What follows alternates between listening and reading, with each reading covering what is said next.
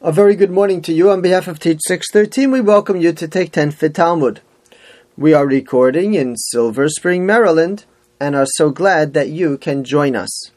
Kiddushin Lamed Vav, Kiddushin 36a, pagination is 71. We're dealing with the discussion of which mitzvahs apply to women and from which mitzvahs they are absolved.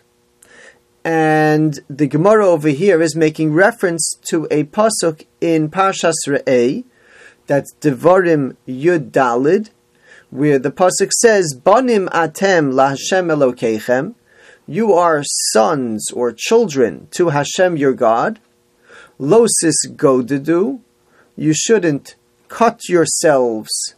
Velosasimu karcho bein einechem lemes, and you should not make a bald spot by tearing out here, and both of these are in reference to lames, to a dead body. When a person, Rahmana litzlan, takes a loss that a family member passed away, so the custom among other nations was to act very harshly and display the pain by slashing themselves or by tearing out here. And we're being told, Banim atem laHashem Elokeichem, you are children of Hashem and you should not do this. The Gemara on the previous page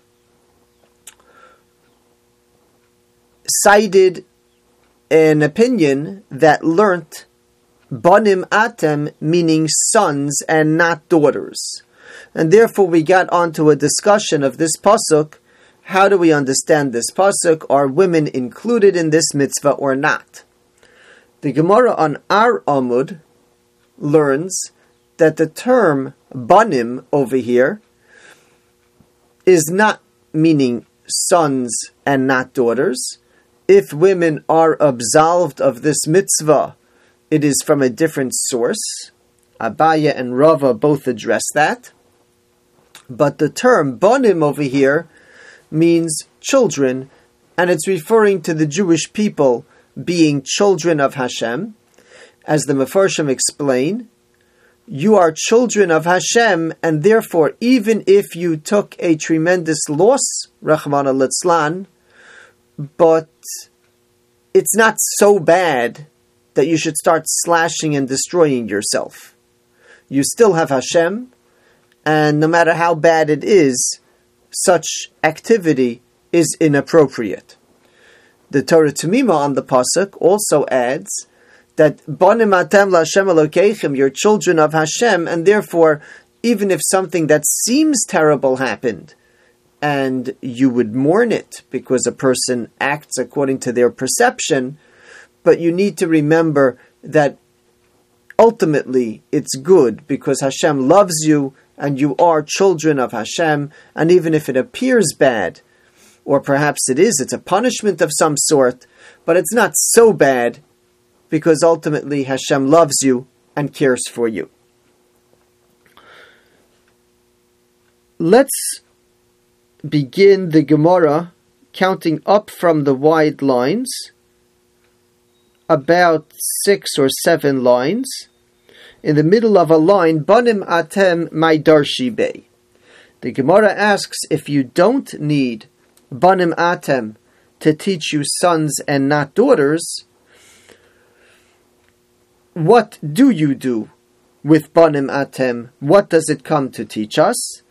And the Gemara explains, based on what we just said, that the term Banim atem is referring to your closeness with Hashem.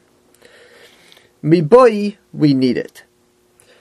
One would think, Bizman sha'atem noagim minig banim, if you act like children, atem kruyim banim, then you're called children. Ein atem noagim minig banim, ein atem kruyim banim.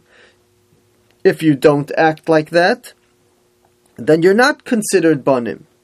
Rabbi Meir explained, Bein kach uvein kach atem kruyim banim. No matter what, you are called children of Hashem. Shenemar, as the pasuk says in another place, Banim sichlem hema. Even they're still called my children, even if they're acting foolish. Va'omer, banim lo emun bam. Children that trust has broken down, but they're still children. Va'omer, and it says another pasuk, zera mereyim banim mashchisim. Children that are destructive, but they're still called children. Va'omer, and it says as well, V'haya b'makam asher ye'omer lohem lo ami atem ye'omer lohem b'nei kel chai. In the place where it won't be said, referring to you as my nation, in that place, once the healing takes place, you will be referred to as the children of the living God. Mai va'omer. What do we need all these extra psukim to teach me? So the Gemara explains, V'chitei masich lihuda mikri b'nei.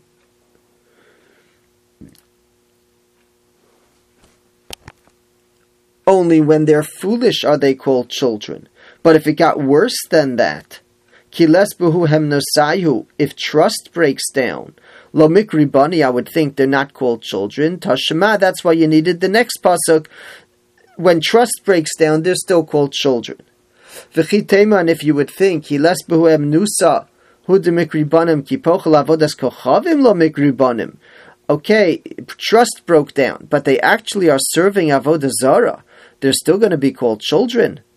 Tashema, even banim mashchisim, children who are destroying, but I still call them children. V'chiteiman, if you want to say banim mashchisim hu de mikri, b'nei ma'alya lo mikri, they're called destructive children, but they'll never be able to be restored to real children. Tashema, in the place of destruction, they will be called b'nei kel chai once they do tshuva. The concept over here is a concept mentioned by Tosfos in Shabbos, that Bris Lo Tamo, once we developed a relationship with Hashem that went beyond Zechusim merit, and we actually made a covenant with Hashem, so at that point, even with all these things happening, the covenant remains, and Hashem considers us children, and eventually we get restored. This is the concept that was shared with David in Shmuel Beis Zayin Yudalid, where Hashem promised him that he's becoming a monarch, a Malchus Beis David, a monarchy, that Vehochachtiv, I will rebuke you and your descendants if they do wrong, but they will not lose the monarchy. Likewise, we find regarding the Jewish people, in Yecheskel Chaf Lamed Beis, where the Jewish people wanted at the time of the destruction of the first Beis HaMikdash to retire. They didn't want to be Hashem's children anymore. You sent us into Galus, we're resigning. And Hashem says, Haya lo siyeh, it's not going to happen like that. You're going to remain as my children. Now, just one observation regarding the concept of children. There are two terms that are used that some people think are interchangeable, but they're actually very specific. There's a term zera, seed, which refers to a biological child. And then there's a term ben, which can refer to a child, like an av, a father, and a ben, a child, but it also is used figuratively, referring to students, or in this case, banim atam laHashem Elokeichem, you are disciples of Hashem. We find the difference very clearly in Parshas Lech Lecha, where Avraham states to Hashem, Hen li lo nasata zora, behold, you have not given me, at that point, biological children, and ben beisi yoresh osi, the disciple of my home is going to inherit me and carry on my legacy, referring to his servant Eliezer. So Zerah refers to biological. Over here, this is not biological. We're not describing Hashem as having us as his biological children. Hashem is not a physical entity, but rather, Banim Atem, you are disciples of Hashem. you're students of Hashem. And getting back to the pasuk again, and therefore, even when something bad happens, do not take it so harshly as to start stabbing yourself or pulling out here, because even in such a situation, recognize your relationship with Hashem. Yesher Koach, thank you for joining.